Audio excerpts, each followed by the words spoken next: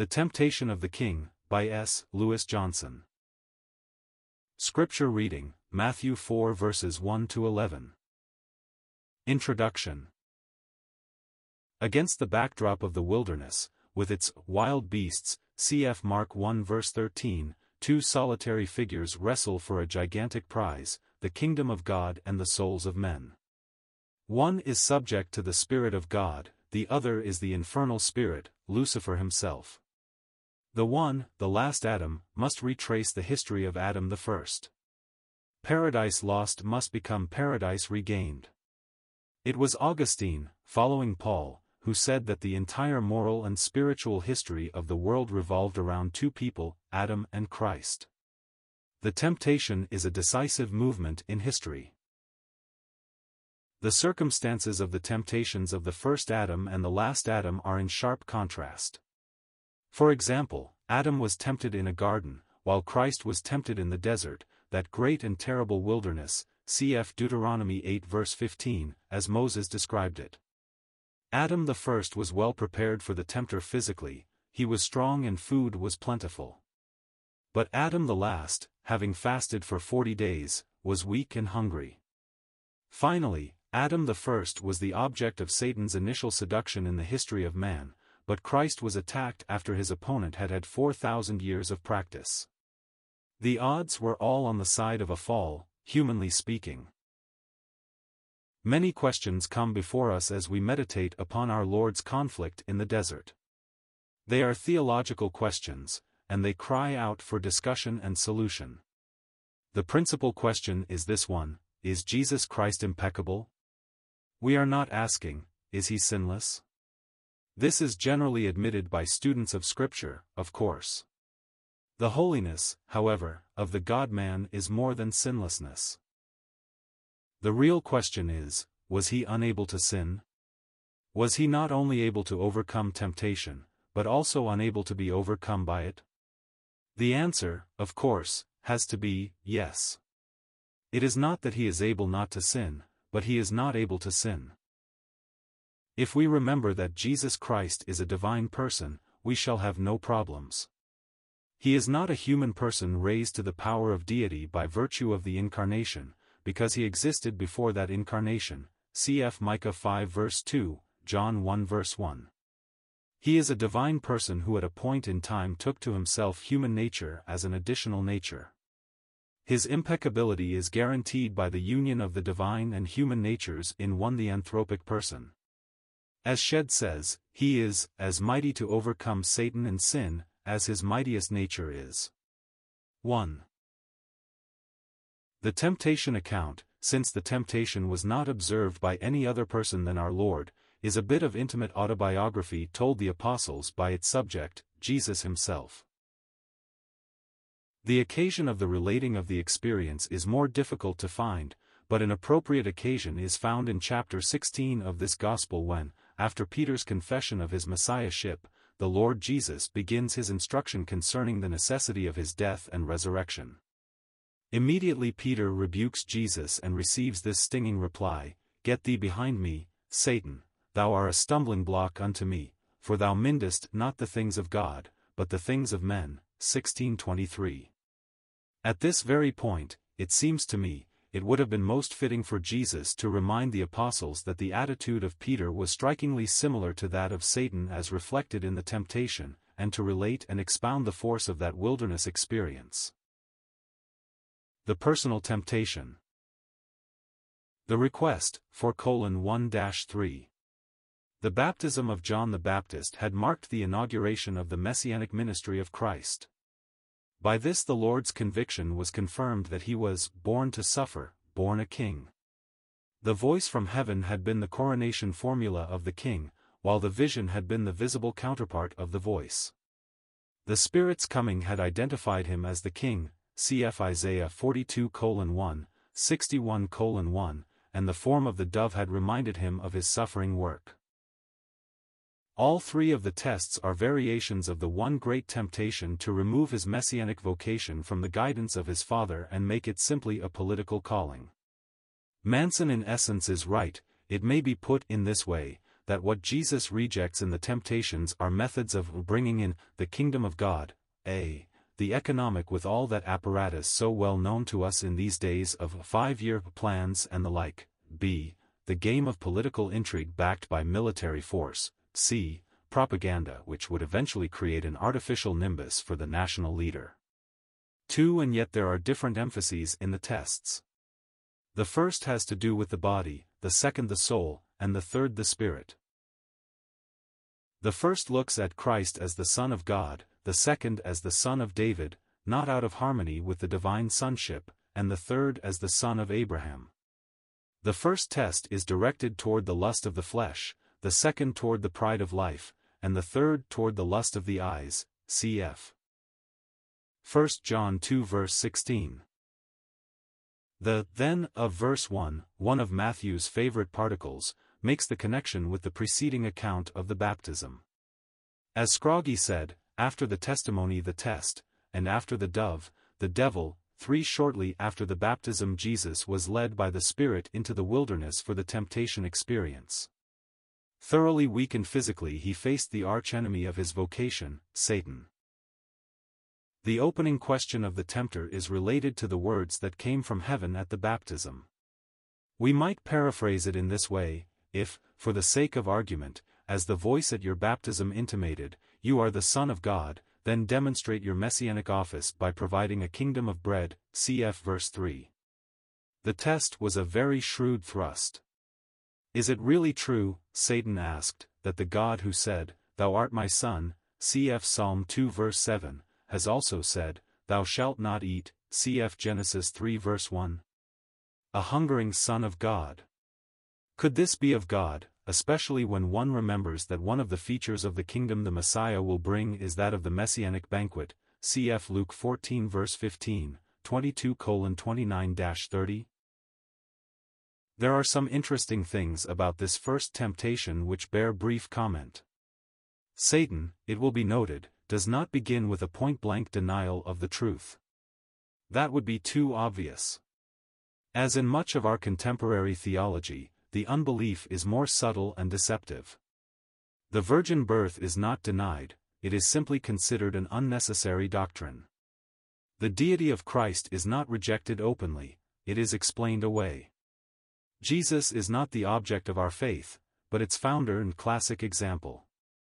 As Forsyth remarked of these apostates, we must learn to believe not in Christ, but with Christ, we are told. But if we take only one aspect of his teaching, we immediately see that this theology is bankrupt. He affirmed, "Except ye repent, ye shall all likewise perish," cf. Luke 13 verses 3 and 5. Search his religious experience as deeply as one will, and there is no trace of repentance in it. The fact is that the Church has always known, and rightly so, that Jesus is not only a man, but more than a man. He is my Lord and my God, as Thomas affirmed. He does not ask only for devotion to his example, his actions, or his words, he demands devotion to himself. The contemporary unbelief, spearheaded by the passing fancies of process theology, revolutionary theology, and other heresies, is simply an echo of the ancient serpent skeptical query, hath God said? Cf. Genesis 3 verse 1. The reply, 4:4. The reply of our Lord, a quotation from Deuteronomy, as is each reply, alludes to the manna. He proves his sonship by a reply worthy of a son. Man, notice the word, lives by God, not by food alone. The national temptation. The request, 4:5-6. That this request is slanted toward the national aspect of the messianic ministry is indicated by the mention of the holy city, Jerusalem, cf. 27:53, the temple, and the quotation of the messianic Psalm 91. The Lord is urged to demonstrate his messiahship by a spectacular sign, a thing the Jews loved, cf. 1 Corinthians 1 verse 22. And Satan has learned something from the first test, namely, the importance of Holy Scripture to the Lord Jesus. So, this time he supports his request by the use of Scripture. But, in so doing he makes several mistakes. 1. First, there is the mistake of tempting Jesus to presumption, or the forcing of God's hand. The promises of Scripture ain't valid always, but they are valid for us only at God's time. It is always wrong to put God to the test at our time. 2. Second, there is the mistake of opposing Scripture to Scripture. Psalm 91 verses 11 to 12, Satan's citation, probably is a messianic passage and may refer properly to the Lord, but the text must not be used in such a way that it contradicts other valid passages. One must compare Scripture with Scripture, not oppose Scripture to Scripture. The latter is Satan's method here, for in our Lord's answer he cites Deuteronomy 6 verse 16 and uses it to contradict Satan's use of the Psalms passage. Scriptura ex scriptura explicanda est. Scripture is to be explained by Scripture. The devil puts Scripture against Scripture, not beside Scripture. So does the Lord here, but against Satan's. Now, we must not overlook an important spiritual point here. Satan is very knowledgeable in Holy Writ, knowing far more of the text apparently than many of the saints. His ministers also know Scripture. They pose as ministers of righteousness, cf 2 Corinthians 11 verse 15. As Morgan wrote, every false teacher who has divided the church, has had an, it is written, on which to hang his doctrine. If only against the isolated passage there had been the recognition of the fact that, again it is written, how much the church would have been saved. 5. Every Christian who has had to deal with representatives of the false cults knows the truth of this. The heretical teachings of baptismal regeneration, soul sleep, universalism, and denial of eternal punishment, to name a few, are all supported by their adherents with the misuse of the Word of God. Acts 2 verse 38 is wrenched from its context and made to bear the weight of entire denominations, without even a cursory examination of its related passage in Acts 10 verses 34 to 48. Oh! If they would just remember, it is written again. The reply, 4:7. The reply of our Lord indicates that he will not pander to the Jews' love of a sign, nor will he burgle the house of a man's soul. He will realize his messiahship by dependence upon God, not by force. He will not dazzle into submission by carnal sensationalism. The universal temptation. The request, 4:8-9.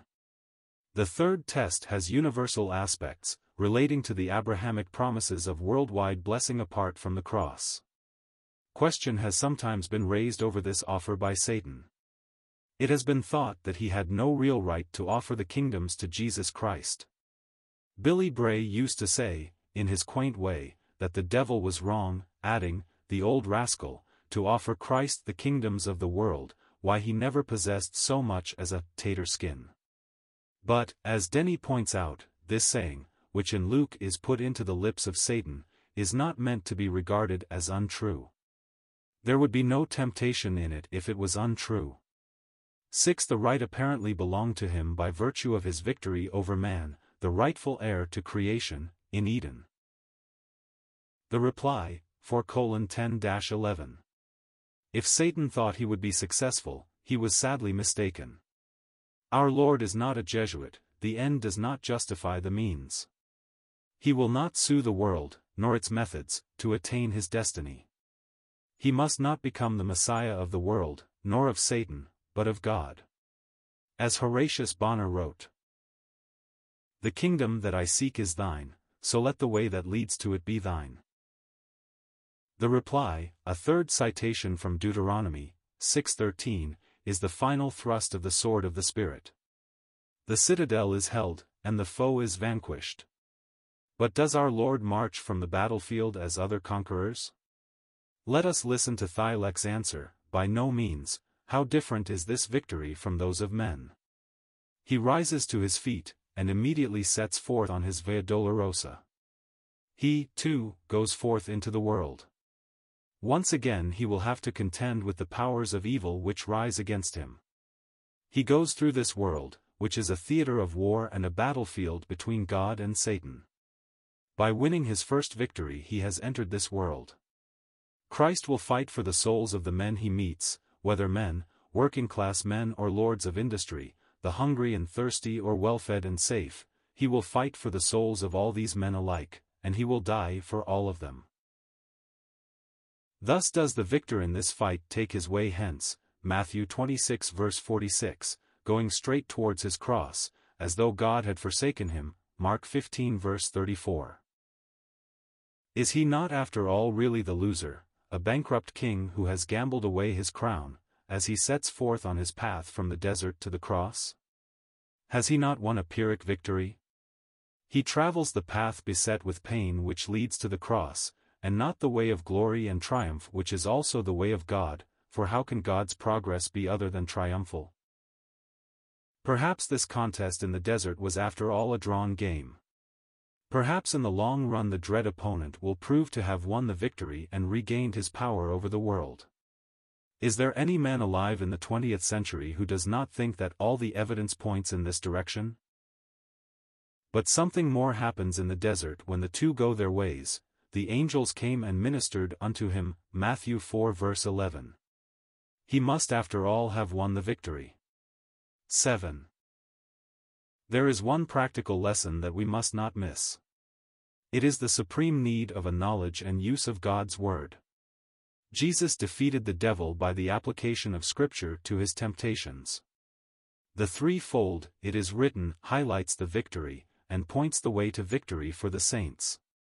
And, it must not be overlooked that his citations were from a book that is often overlooked in Bible study, Deuteronomy. How many texts from this section of Scripture have been hidden in the hearts of the saints? If victory depended upon its use, would the prize be gained? We shall conclude this study with several general observations concerning the doctrinal significance of the temptation. In the first place, it is important to observe that the temptation marks Jesus Christ out as one perfectly qualified morally to be the promised Davidic sovereign.